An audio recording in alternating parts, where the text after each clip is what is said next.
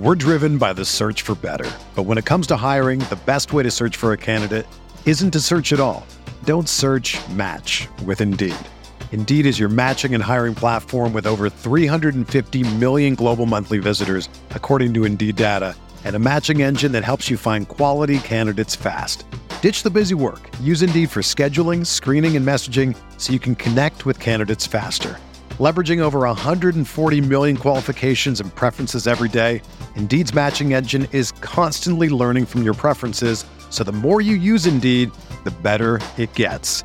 Join more than 3.5 million businesses worldwide that use Indeed to hire great talent fast. And listeners of this show will get a $75 sponsored job credit to get your jobs more visibility at Indeed.com/Blue Wire. Just go to Indeed.com/Blue Wire right now and support our show by saying that you heard about Indeed on this podcast. That's Indeed.com/Blue Wire. Terms and conditions apply. Need to hire? You need Indeed. Joe Montana had that feeling. It was just inevitable that if he had the ball in the fourth quarter, his team was going to win. But it had never really had the Steelers in their target the way that he had in that game. This is Remember That Game, the podcast about sporting events that take you on a journey and maybe chart the path of the zeitgeist. I'm your host, Thomas Emmerich. This week we have a throwback with Sigmund Bloom. Recorded this one back in 2020. You got Joe Montana and the Chiefs trying to execute a game-winning drive against Bill Cowher and the 90s Steelers. So, enjoy. It's January 94, Steelers at Chiefs. And my guest, Football Guys co-owner and podcast luminary, Sigmund Bloom. Welcome, Sigmund. It's good to be here, and it's good to have something to talk about with the Steelers. For Chiefs fans, this is a great moment as they're at the precipice to revisit, maybe over the last, 40 years, one of the high points of the franchise, and it's all tangled up together, and that's what makes it great to look back on. In an on-the-couch homage, I'm going to reference some developments that I would assume, if they occurred during the formative years of a young Steelers fan, would be seminal moments in the development of fan psyche. Draw some parallels, perhaps, to some kindred spirits in the 90s experience with the Chiefs, and with each I'll throw to you. With what clarity you remember the game, where you were, and how you felt relative to some other dramatic turns in the Cowher era of contenders, starting with this game, the 93 playoffs, today's episode, when Eric Green scores to put the Steelers up 7 and does the Arrowhead chop in Arrowhead. Right. When the Chiefs punt down to Rod Woodson at midfield, Chiefs down 7 points with only 3 minutes left, and Joe Montana's 4th and goal touchdown pushes the game into overtime. That sequence of events, how are you feeling, and what kind of effect did that have on you as a fan? Yeah, it was gutting in a way. So this is making it a little more personal, but I am on the couch, Sigmund. I was born in 1975. So at the time that I was really developing my sports fan consciousness, the Steelers had already rampaged through the sports world, a truly great dynasty, the first great dynasty of the Super Bowl era, I think. And then we got to the lean years. So, I can remember so vividly the Steelers going to the AFC title game against Dan Marino. And again, everything intersects with Pittsburgh in some way. But it was still a very lean time. Bubby Brister, Mark Malone at quarterback. There was the great upset of the hated Oilers in the playoffs during the beginning of the Rod Woodson era. And what should have been an upset of Denver. But really, there wasn't a lot to celebrate. Then, the Steelers had one coach in my lifetime, and that great Bill Cowher hire. It was going to be either Bill Cowher, Dave Wanstead, both Pittsburgh coaches, both Pitt players, and Cowher immediately turned the team around. The first year he was the coach, they had home field advantage and kicked off the playoff season by losing 24-3 to the Bills at home. So that was a bit ignominious, and it was time to set things straight. But of course, they were facing Joe Montana. And you'll have to excuse me, Thomas, if I go on a little bit here. Because Joe Montana is actually from one town over from where I grew up. I grew up in Bentleyville, Pennsylvania. And he grew up in Monongahela. He went to Ringgold. It was the next high school over from Bentworth. All these high schools, if you can imagine, that cobble together 4 or 5 steel towns or coal towns or kids that live on rural roads. And Joe Montana had that feeling. It was just inevitable that if he had the ball in the fourth quarter, his team was going to win. But it had never really had the Steelers in their target the way that he had in that game. So it was dreadful because the Steelers got out to a lead in that game. The Chiefs came all the way back, and the Chiefs were favorites in this one. It was in Kansas City. And at that point, the air went out of your sails. You thought the wind went out of your sails. The Steelers are going to lose this game.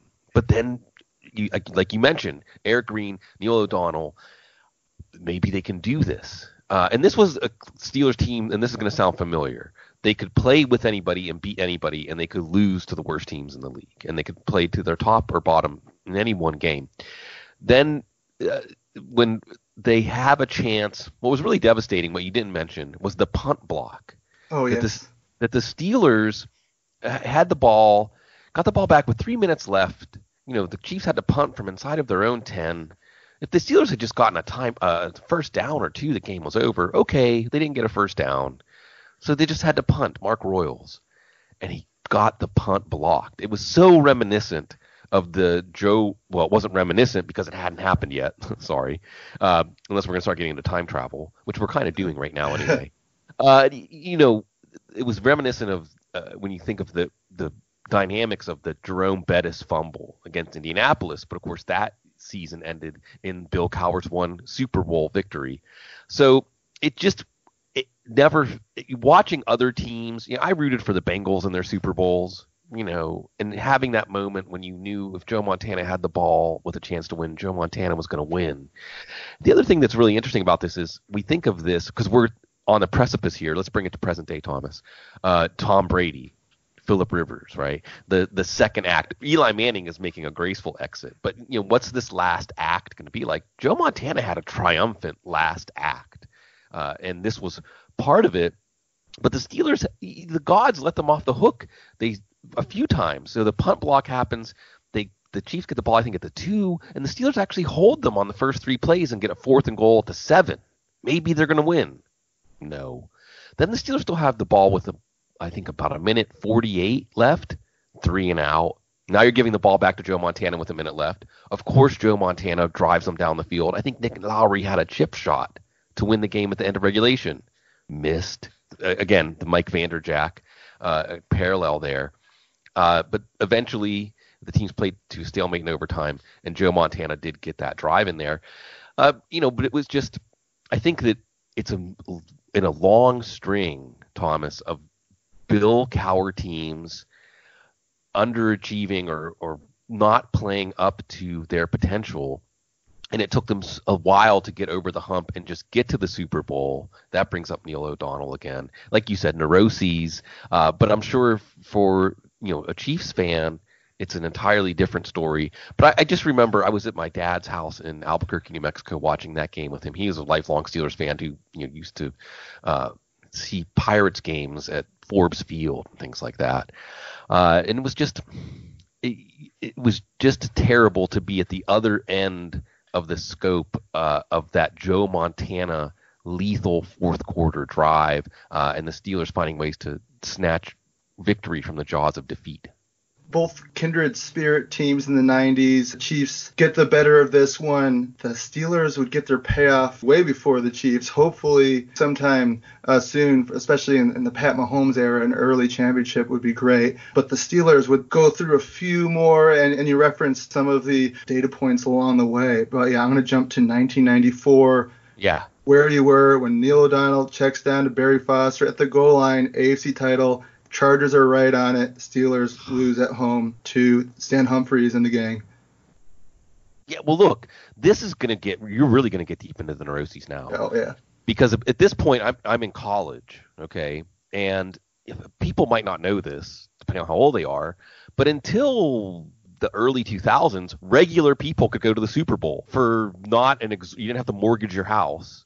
In that game, that was one of 3 AFC Championship games that the Steelers lost that I had plans in place with various family members that if the Steelers were going to the Super Bowl, we had hotel reservations and everything set up. We were going to go watch the Steelers in the Super Bowl.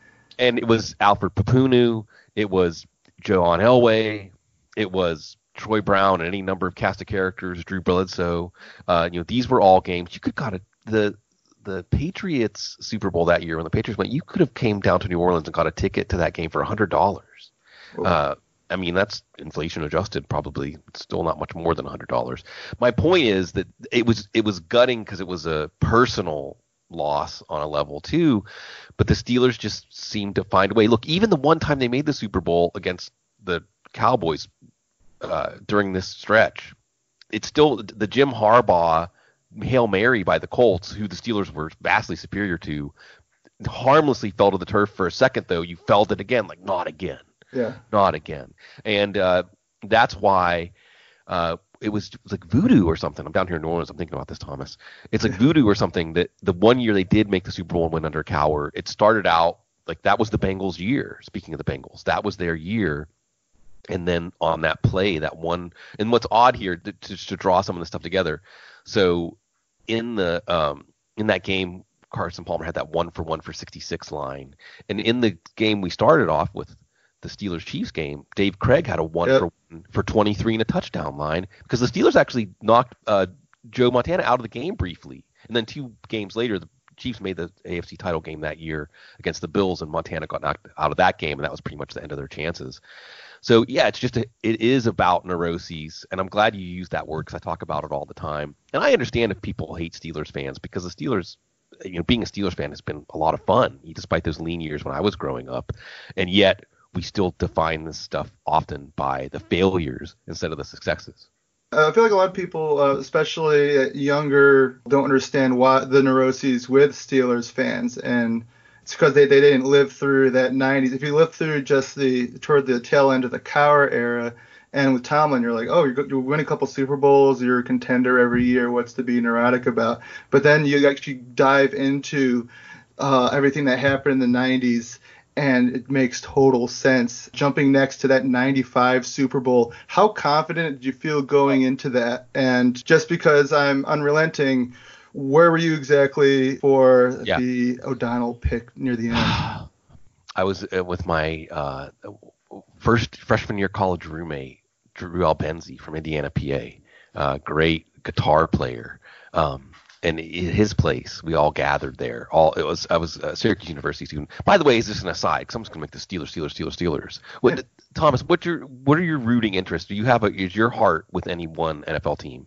The New York Giants. Oh. And I kind of came to attention with football right after Parcells left. Mm-hmm. And so it was just a lot of, okay, the Giants are just a bad team every year. I don't even remember them being good. Then they had that year with Danny Cannell. I remember that the first time I was like feeling so much joy every week watching the Giants. And it was just this team that kind of had a good schedule, scraped out a wild card home game. I was so excited to watch it. And then they blow a 2-score lead late in the fourth quarter to Randall Cunningham and the Vikings. And I remember that being the first time as a kid I was absolutely devastated about a sporting event. But I can't complain about what's happened, during the Eli era at this point, Right. I eventually got that payoff with the Burris catch in the corner of the end zone, and then, Brady chucking those Hail Marys that just missed Randy Moss. And look, this is a perfect segue, right? When you bring up that Pittsburgh-Dallas Super Bowl. And I'm sorry, Chiefs fans that are tuning in. Hopefully you'll do another version of the show with a lifelong Chiefs fan. I'll get some Chiefs stuff in here too. I'm going to weave it in. Yeah, and look, I just want to say as a quick aside, going back to that original game, I got to mention that Joe Montana, who, and San Francisco fans, the Joe Montana Bowl, said, that there was no better crowd than Kansas City, and that they told him that the roar of that crowd was going to move him. He's like, yeah, I've played some pretty big games. I know what a roar of a crowd is, but he said it even moved him to play in front of that crowd and play for those fans. Oh, and one aside, there's a story. I read it and then I had to double check because I could not believe it. And then I think it was on the Kansas City Chiefs website that in 1990 there's a game where John Elway complained to the refs that the crowd noise was too loud. The refs were allowed to warn the crowd that the Chiefs will get a penalty. You'll get a penalty if they don't quiet down. And then they didn't quiet down, and the refs said, "I'm not dealing with this, John. You're just going to have to deal with it." Yeah, that's absurd. I mean, I can't even imagine how today's generation would react to the idea that a crowd could get a penalty. I mean, that's the whole thing that's one of the great things about football, right? It's the opposite of the country club sports, tennis and golf. Shh, they're about to take their shot. Everybody has to be quiet. In football, you're there to rattle your opponent psychologically, emotionally. So anyway, I'm going to tie this together, your Giants fandom and my Steelers fandom, because the truly great thing, and this is where there's a couple of Titans fans on staff. We just had our football guys retreat in Las Vegas, Daniel Simpkins and Keith Roberts, lifelong Titans fans. And, well, what is there really to hang your hat on as a Titans fan? I mean, 1 yard short, the Music City Miracle. But as I like to phrase it, Thomas, they blew up the Death Star this year.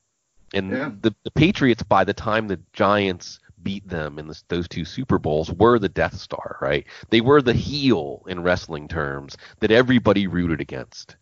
And that was the Cowboys in that Super Bowl against the Steelers. And the Steelers were the underdog, and truly the underdog in a way that if you take yourself back to watching that game, the Cowboys were just a team like the house in blackjack, just this irresistible force with these massive offensive linemen just chewing up the field. And the Steelers had this defense. You got to remember, and this even goes back to that Chiefs-Steelers game that we started off with.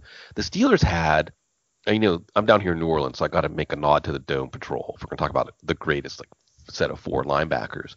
But look, that Steelers team had Greg Lloyd, Kevin Green, Chad Brown, and Levon Kirkland was still on the team for that game against the Chiefs. So the Steelers had their own identity in defense, but the Cowboys were just running them over early in that game. And it looked like the Steelers were overmatched. And you had it uncharacteristic at that time because Bill Cowher just went into a shell. So many times the Steelers lost in the playoffs because he just went into a shell. In that game, we had the Norm Johnson onside kick, the surprise onside kick in the Super Bowl. And you could feel it, Thomas, not just for Steelers fans, but for everybody around the country that wasn't a Cowboys fan, just like everybody around the country who wasn't a Patriots fan, rallying behind this team. Let's do this. Let's see the heel fall. Let's see David land that shot and knock down Goliath. And they made the stop. They got the ball back. It felt like this was going to be one of the great stories penned in Super Bowl lore. And, of course, every Steelers-Cowboys Super Bowl has been great and memorable. And instead we're left with this feeling like there's a glitch in the Matrix. That's in some ways it's interesting, Thomas. We could go off on a whole other tangent here of the way that we make up stories to explain things that we don't understand. This is why Steelers fans immediately went to this idea that Neil O'Donnell threw the Super Bowl, right? He didn't throw the Super Bowl. Okay. It may not even have been his fault. It may be on the receiver, but it just felt so unjust, so impossible to digest. This is why Jaguars fans right now have all these conspiracy theories about the team moving to London.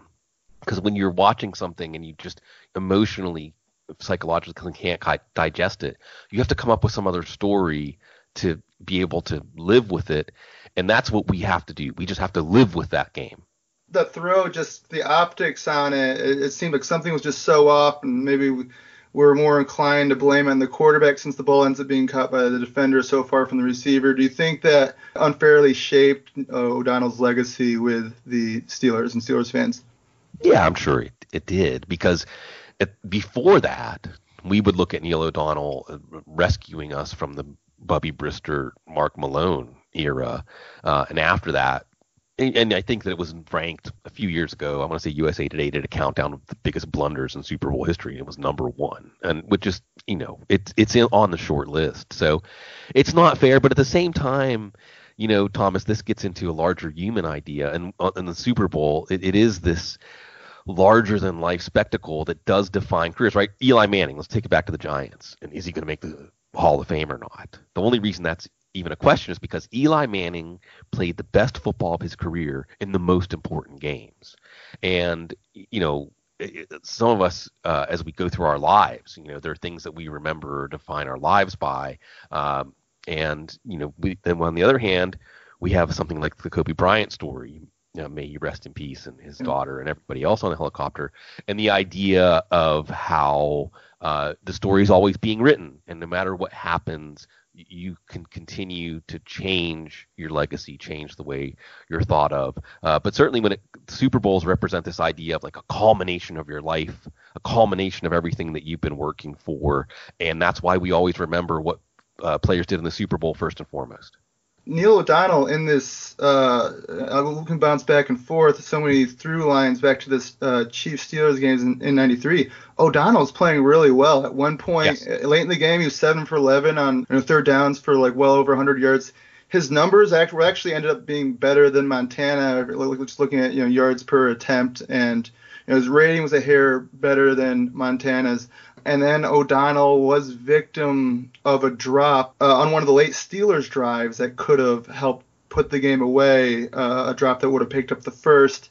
And he played a good game on the road, 20-degree weather in Arrowhead. Absolutely. He was the reason the Steelers had a chance to win that game. Again, they were over a touchdown underdogs in that game against Joe Montana. And it was him lifting. I mean, Eric Green, the tight end, was the number one receiver on that team. They had Jeff Graham and Ernie Mills who made some plays, but O'Donnell was the reason they were able to hang in that game, and he was absolutely let down by his receivers. Even that great Steelers defense had to rely on their nose tackle, Gerald Williams, who had made one of that sack that seemed to give them a chance to clinch the game. So O'Donnell was part of lifting that team out of the malaise of the 80s, but then expectations. So this is another thing that happens with teams. This is such an interesting dynamic to watch, Thomas. And I think that being a Giants fan, it's almost a relief because now that there are no expectations, they can focus on the program. Joe Judge can install the program, be patient, and kind of what's going to happen in the Carolina with the Panthers also. But then once you get that, and this I mentioned the Jags, once you get that taste of success, whether it's the players, whether it's the ownership, whether it's the fan base, now expectations are raised. And I think the Browns this year are a terrific example of how a team can be in one mindset and one mode when they have low expectations, but when they feel those expectations coming externally, coming internally, it's another psychological test. And that's what makes this year's Chiefs team so much fun because, man, I don't think there's anything that could rattle Patrick Mahomes. I don't think there's any expectation or any ideals that he could be expected to meet that would be imposing for him. And that's one of the things that's really fun to watch about this Chiefs team. And I think that Joe Montana being on that Chiefs team and Marcus Allen, right? So they got Joe Montana and they got Marcus Allen. And they installed the West Coast offense with Paul Hackett, another Pitt connection there, Pittsburgh connection. And they were going to make a team that had a legitimate chance to get back to the Super. But they hadn't won the division in like 20 years, right? Something like that. And instantly they turned it around too. So I think you picked an excellent game to put under the microscope and see how all these stories intersect. In a cruel turn of events, the Chiefs, for the first 6 years of the Super Bowl era, they make the playoffs. They reach 2 Super Bowls, win one. 1972, they open Arrowhead Stadium, and then they go on to not get a home playoff game for like 30 years. Right. And then they finally get one the year prior to this, hosting the Raiders, who had decided to start Todd Marinovich just in time for the playoffs. They benefit from 6 turnovers, win a 10-6 game to finally break that spell. And this is the next home game they get. And I watched the game back on YouTube. It gave me the kind of vibe I felt when I watched the Chiefs host the Titans a couple weeks ago, just the energy in the stadium. Yeah, it's a tremendous fan base, and it's certainly a team that's been through a lot. And if the success of this Chiefs team stands for anything, it is not settling for quarterback purgatory. And also, thinking big. Andy Reid, the Chiefs trading up for Patrick Mahomes because the team was in fine shape. A lot of fan bases, a lot of owners would probably be satisfied, even though the team was underachieving with Alex Smith. And you don't see that often in today's NFL, where a team is winning, making the playoffs, their quarterback is successful by any metrics or any numeric measures. But I think around the building, they know we can get better. And they put in a long-term plan that really ended up being a short-term plan because Patrick Mahomes is so precocious. And I think that's something that's really interesting, Thomas, that leads into this story. This is the most exciting quarterback offseason I can remember. So many teams are at these forks in the road about what they're going to do about the quarterback position. And don't tell me quarterbacks wins are not a quarterback statistic, right? We're talking about Joe Montana. We're talking about Neil O'Donnell, Patrick Mahomes. These decisions will alter the course of these franchises, the destiny of coaches, the destiny of other players. And we're going to see where these teams are on their current quarterbacks, on the quarterbacks that are out there, on the quarterbacks in the draft. There's a lot of possibilities. It's very exciting. The rest of the Chiefs era, you kind of lean on like Steve Bono and other quarterbacks. And then with the Steelers, you kind of go with, good, but like purgatory with Cordell Stewart. And then eventually Steelers get over the hump with Roethlisberger and company in a more pass-centric offense. And now Chiefs kind of move from Alex Smith and decide they're going to move on to kind of raising that ceiling, potentially at a higher risk with Pat Mahomes. How much does breaking through go to lifting the ceiling and expanding the range of outcomes like the Steelers did in 95? Like maybe the Chiefs tried to do in the early 90s before Montana happened to get hurt in the AFC title, and unlike the Chiefs did in the late 90s. Yeah, I think that absolutely. And we can see this in game management. Again, I've gotten some questions in radio spots this week, Thomas, about the coaching edge that Kyle Shanahan will have over Andy Reid. But Patrick Mahomes makes Andy Reid's game management blind spots not even matter, right? I mean, it's hard to imagine a Super Bowl, and watch this be what happens now that I'm saying it. It's hard to imagine a Super Bowl where an Andy Reid mistake about timeouts or clock management matters, is the difference in the game. Because either we've seen it in the AFC side of the bracket, either Patrick Mahomes is so good that it doesn't matter, or, well, I don't know what the or is. I mean, last year the Patriots held him down for a half, and it was just a few things that didn't go the Chiefs' way, overtime, Chris Jones getting hurt and things like that. But I do think you can see it goes to the macro and how the franchise is run and the decisions for the franchise, to the micro, to the decisions in the game, playing not to lose, coaching to not lose versus coaching to win. And in the case of the Steelers and Roethlisberger, it was just luck that they got Roethlisberger. It just happened that they were picking 11th that year. It was their first down year in a while. And every team and this was before, so this is an interesting thing to look back, was 2004?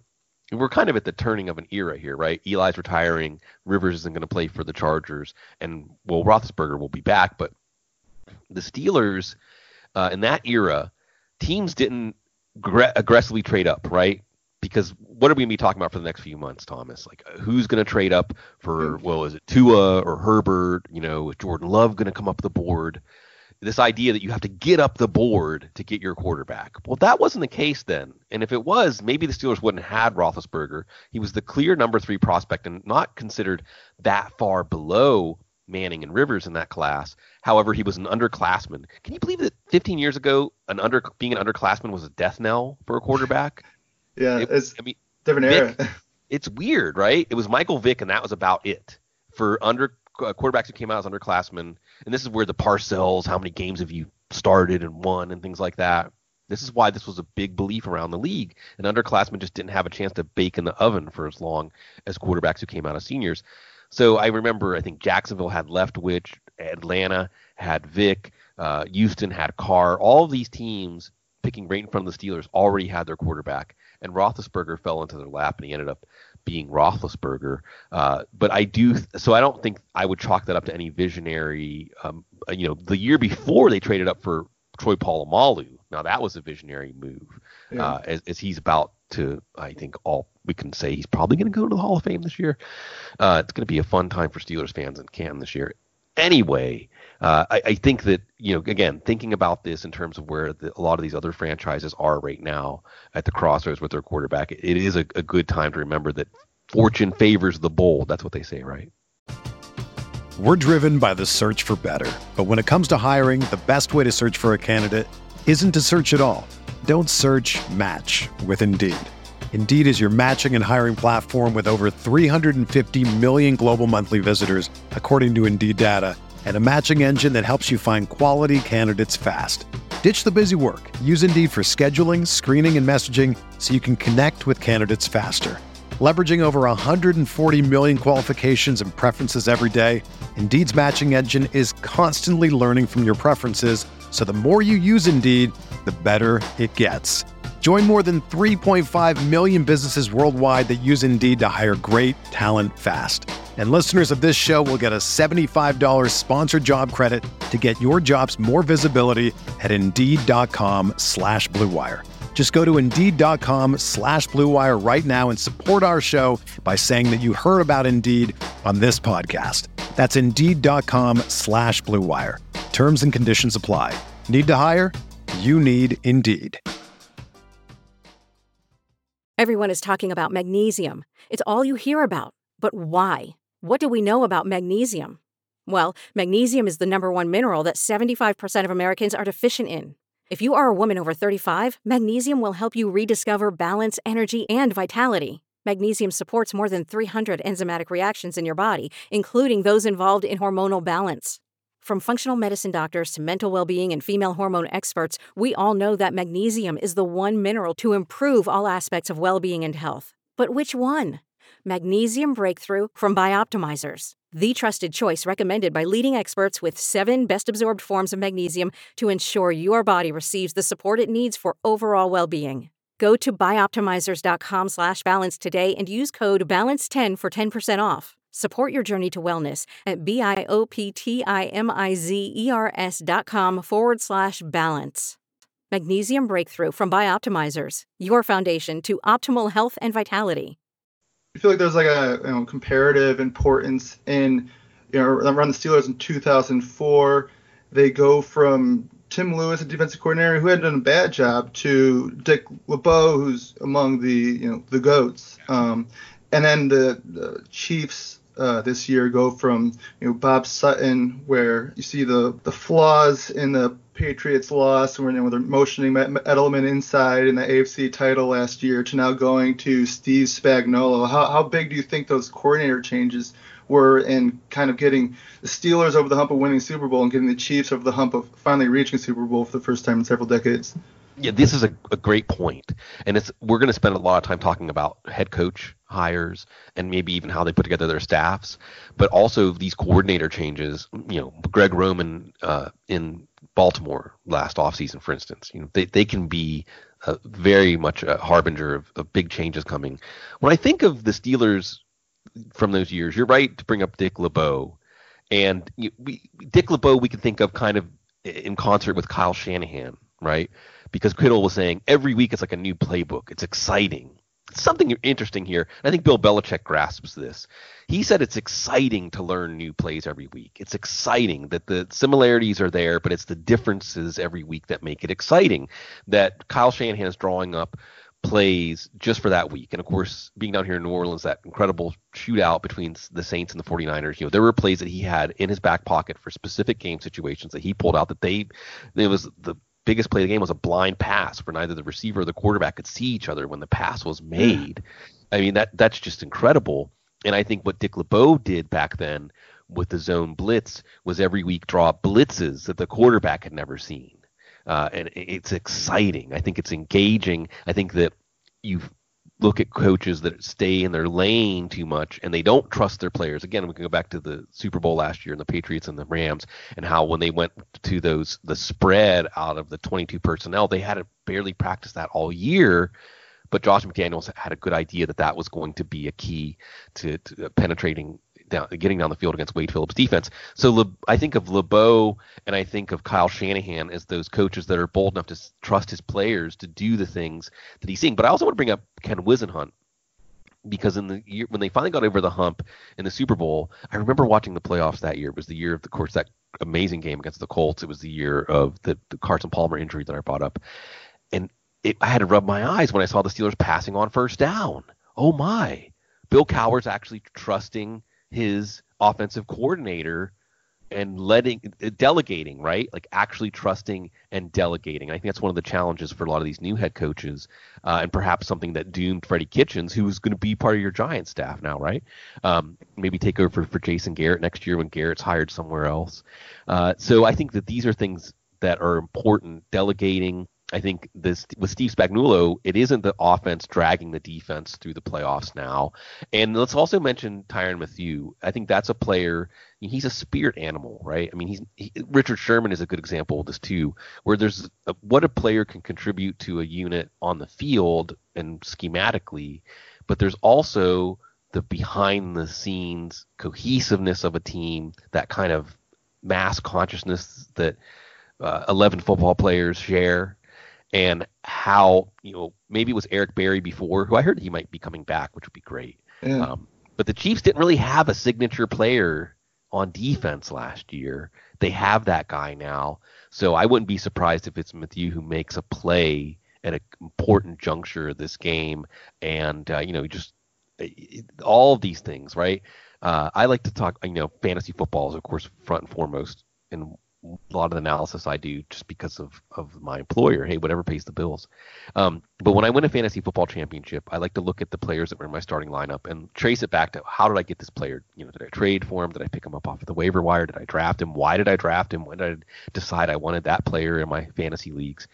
When we look at a Super Bowl team and how all of those pieces were put together, how the coaches, the paths, it's just as interesting and in some ways just as unlikely or improbable.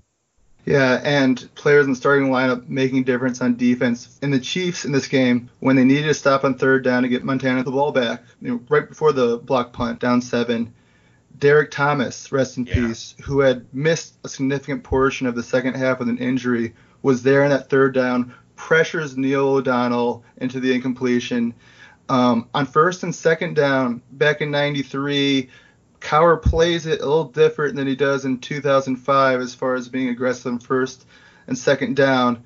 In this game, first down, run for -4, second and 14, another run. So they're in third and 10 trying to close it out. They got rid of 2 timeouts, but Montana is still getting the ball back. Yeah, and it's a good moment, too, to mention. I think the running back there was Leroy Thompson. Yep. Penn State product, 6-rounder, 25 carries for 60 yards in the game. So it was really O'Donnell that he was keeping them in that game. And so we want to give him the credit he deserves for getting the Steelers to that point, only to be part of the story of letting them down. But I think this is, and of course, I'm going to speak on what I remember so personally, but I think it's a great game to revisit for the Chiefs. And I think the parallel you drew between having the boldness to go out and trade for Joe Montana and having the boldness to trade up for Patrick Mahomes have been great turning points. And I may be showing my colors here if I say I'll be rooting for the Chiefs to get that first Super Bowl in this one, first Super Bowl in a long time in this one. Yeah, it's hard not to root for Reed and Mahomes just naturally, as just watching them playing and enjoying it so much the last couple of years. Even though Kyle Shanahan has been really fun to root for over the years too, and they have a lot of cool players. Love Richard Sherman.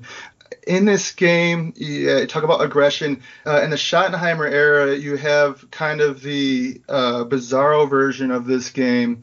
When he doesn't have Joe Montana, he has Steve Bono. Against the Colts, they lose that heartbreaking game in the divisional round at home. At one point at the end of the half, they kicked the field goal on third down in the red zone when they had 13 seconds left. Could have taken another shot at the end zone, but it was a team that wasn't leaning as much and as confidently on their quarterback as they did with Joe Montana in this game.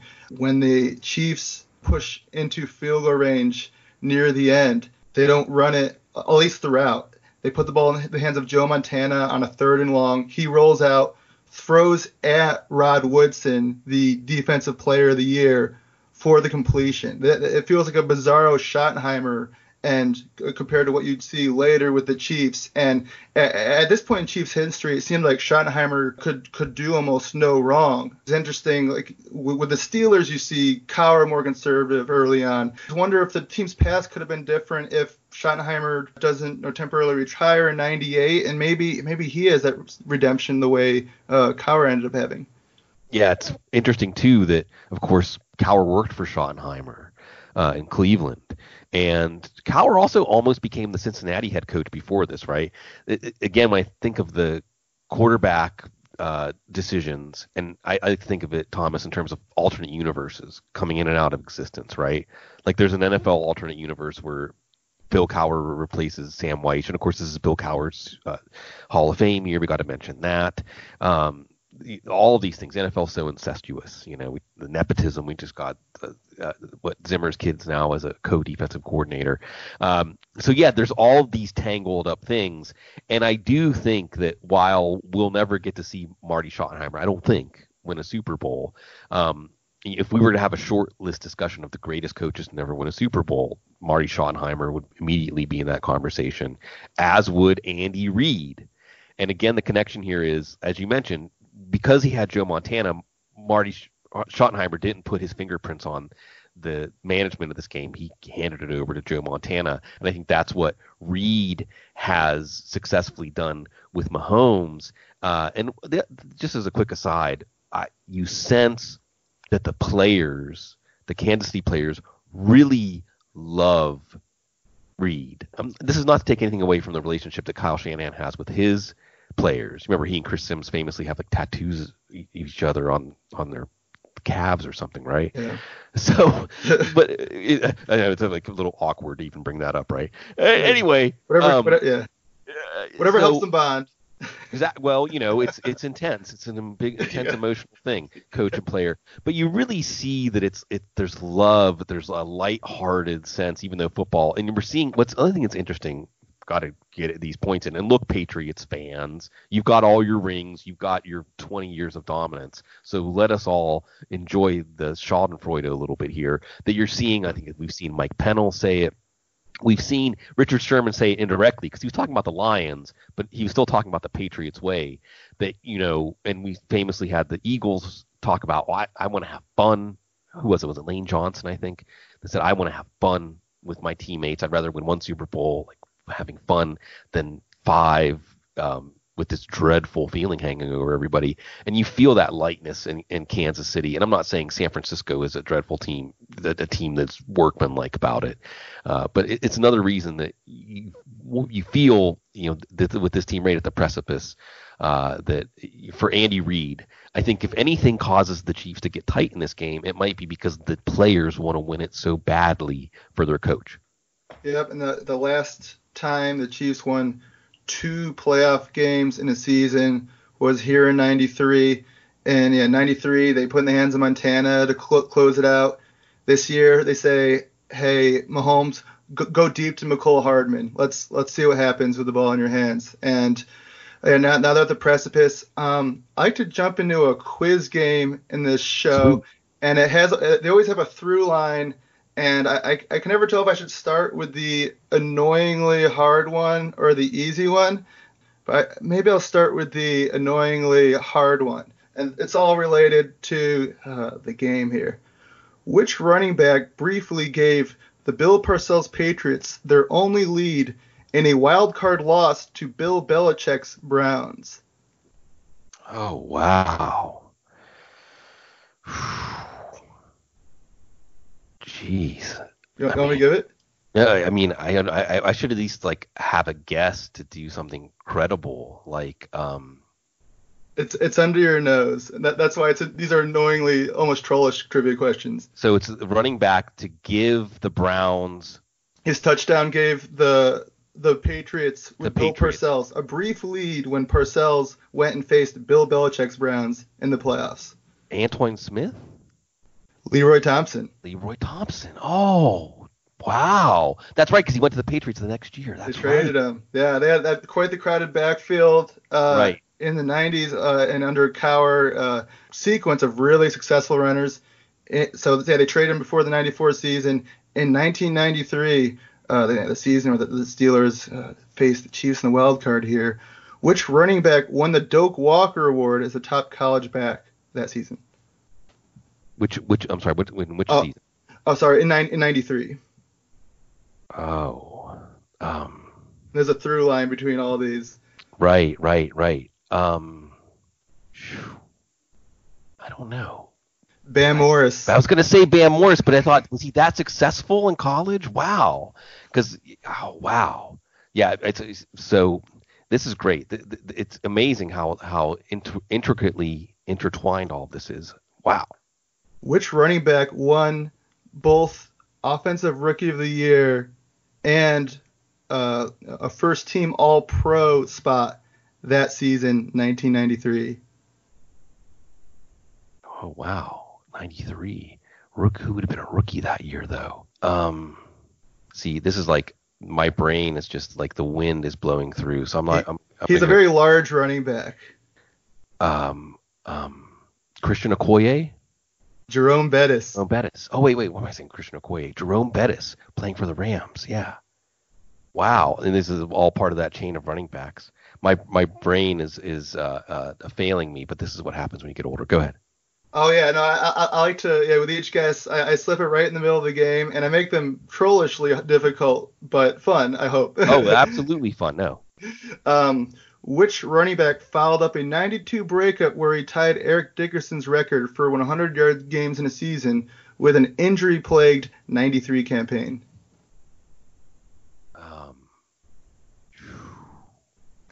And he would not make it to the playoffs. Wow. 93 not making it to the playoffs. I was going to say, so that would rule out somebody like Rodney Hampton or Thurman Thomas. Oh. His team's running game would suffer. Darrell Thompson? Barry Foster. Oh, so Boston, right, because Foster, this was why we had Leroy Thompson in the playoff game, of course. Yeah, and which of those Steelers running backs did you have the most fondness for growing up? Well, of course, we had, when I think of the Steelers running backs, when I say, it's funny, one of the things that will make me smile, I'll say rest in peace, Buddy Ryan, when I say this, was I liked Ernest Jackson. I liked him because he was a true lunch pail guy. I think Buddy Ryan famously said, "I'll trade him for a six-pack. It doesn't even have to be a cold six-pack."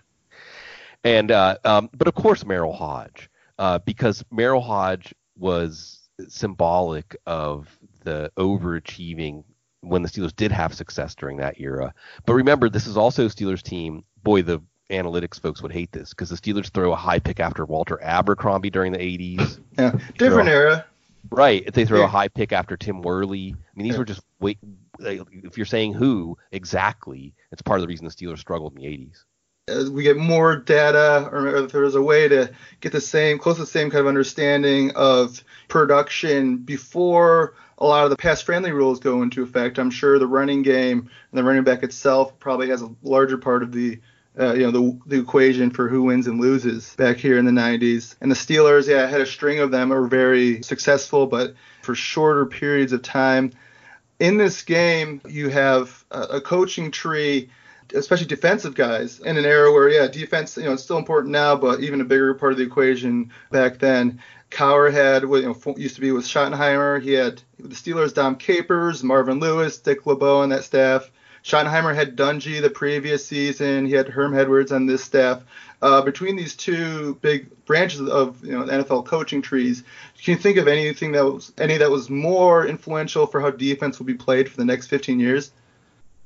No, and I think that certainly when we look at the Steelers and again, like zone blitzing and the 3-4, that was the thing. In some ways, the Steelers had an advantage like Seattle had a few years back where, Seattle was the team looking for those long corners that maybe didn't have the quickness or straight line speed, but fit so well in their scheme. And they were able to just harvest these guys, including Richard Sherman.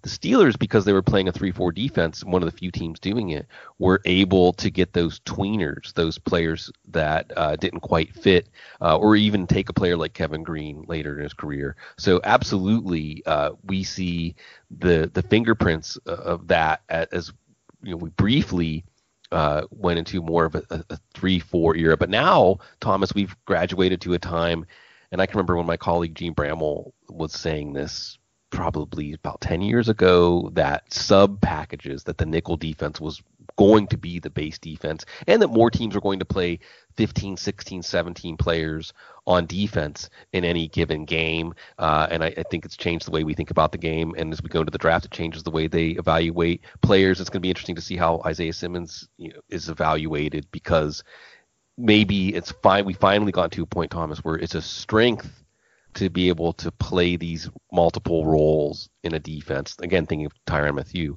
instead of a weakness. Where does he fit? So much coming in cycles, along with the steady evolution in many areas. And you see a coach that was there this day for this wildcard game as a quality control coach, sometimes pejoratively called a retread, now getting another chance. Mike McCarthy was a quality control coach there at Arrowhead in this playoff game. He and Schottenheimer both now have second acts with pretty potent offenses. You get the Dallas Cowboys, and then Schottenheimer with the Chargers in the early 2000s with Breeze and then Rivers.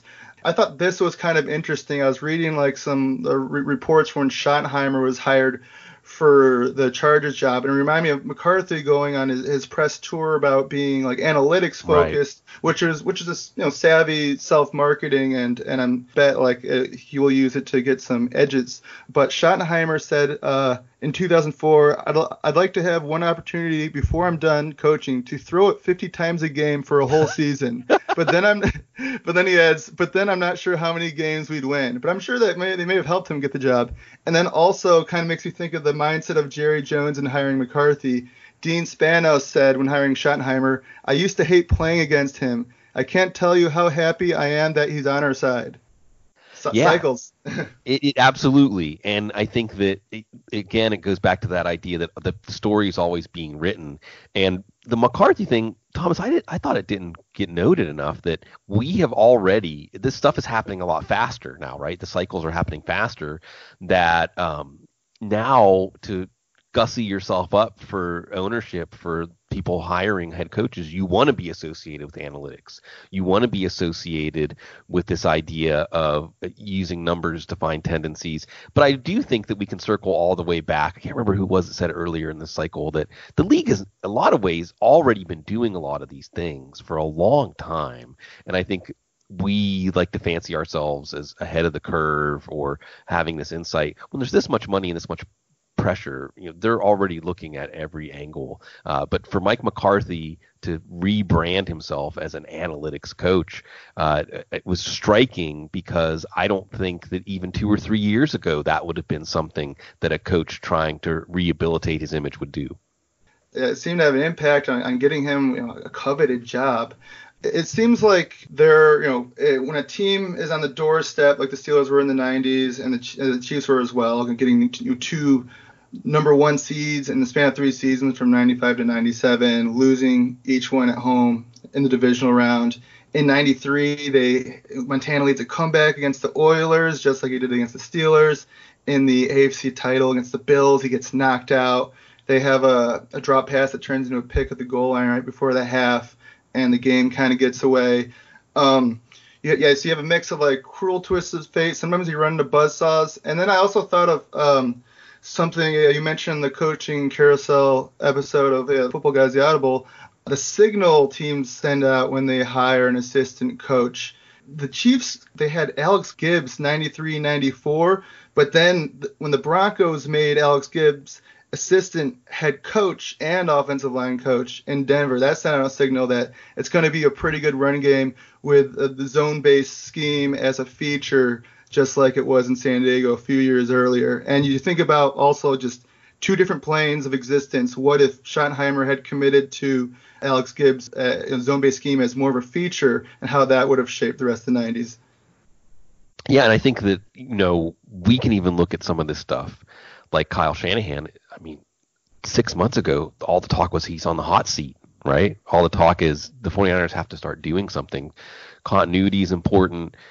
You want to give these coaches 3, 4, 5 years to install their program and really let it set in, because that's what you're hearing. The tone you're hearing a lot is, well, now the Kyle Shanahan offense is really gelling because they've had enough time in it to really absorb it and have cohesiveness that they didn't have before. And it, again, when you think of the Steelers, you think of that continuity almost to a fault, staying with coaches and staying with the way. So, absolutely, we see in some ways, I think, again, this gets back to like alternate realities where we can isolate down this one decision, this one play, this one moment that ripples through and alters the lives of so many people, including the fans, including the people that, and I think this is what's great again. And don't get me wrong, I don't want to besmirch San Francisco fans. You've had a lot of success. All right. You've had a lot. Kansas City fans, you see this with Buffalo, I think, where it's almost like the lack of success just increases the passion for the team and the desire to have those hallmark moments to share together. And what's interesting to me, something that you brought up too, about not getting there, right? So this Kansas City team, these players really understand how much, because they got there to overtime in the AFC title game last year, how difficult it is in any given year to get to the Super Bowl and nevertheless win the Super Bowl, where this San Francisco team, you do have Richard Sherman. I think it's going to be important. But this San Francisco team is made up of a lot of players who don't necessarily have that feeling. And I can't remember the last team, Thomas, that won a Super Bowl that was an upstart team that in their first year of great success together took it all the way to the title game and won. So, we'll see how much that plays in the key moments of this game. I think this is going to be an incredible Super Bowl. And I think that it is reminiscent in some ways of some of the 80s Super Bowls. A few of them ended up being blowouts, where clearly the best team in each side of the bracket made it to the Super Bowl. And in the Super Bowl, I'm going to tie it to a segment I do called Who Broke the Slate. At the Super Bowl from a DFS perspective, whoever breaks a slate in that regard will also simultaneously be remembered as someone who came out of nowhere to change the Super Bowl. It was almost, Chris Matthews with that Seahawks one against the Patriots. In this game, like Keith Cash, kind of a tight end with like 20 catches on the year, comes out of nowhere, blocks the punt that puts Montana in the red zone, has 7 catches, and puts the Chiefs in field goal range, further into field goal range toward the end. You also have on this slate that weekend, can you guess what QB combo would have broken the slate in the Packers game at the Lions in '93? Yeah, so I know that this was Lions fans will remember that was a Favre to Sharp game. And I know in the Raiders game, I was poking around looking at this in preparation. I know that Napoleon McCallum had a big one. I'm not sure who I don't think Jeff Hostetler, like from an efficiency standpoint, was tremendous. So yeah, I'll go with Hostetler and Favre.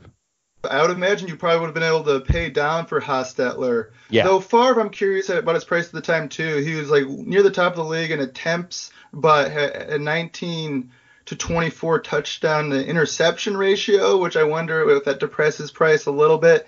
If you're going for a QB tight end stack, if you're going way down, maybe you get Keith Cash, so who's really playing him? But an Elway Shannon Sharp stack would have went completely off, as Hostetler and the Raiders routed Elway and the Broncos, but Elway did a ton of passing. Yeah, and I wanted to point out too that the next week, your Giants went to San Francisco and Ricky Waters had 5 touchdowns. So that's why Raheem Mostert didn't set any records last week. This has been another episode of Remember That Game. Please rate, review, subscribe, and check out more episodes.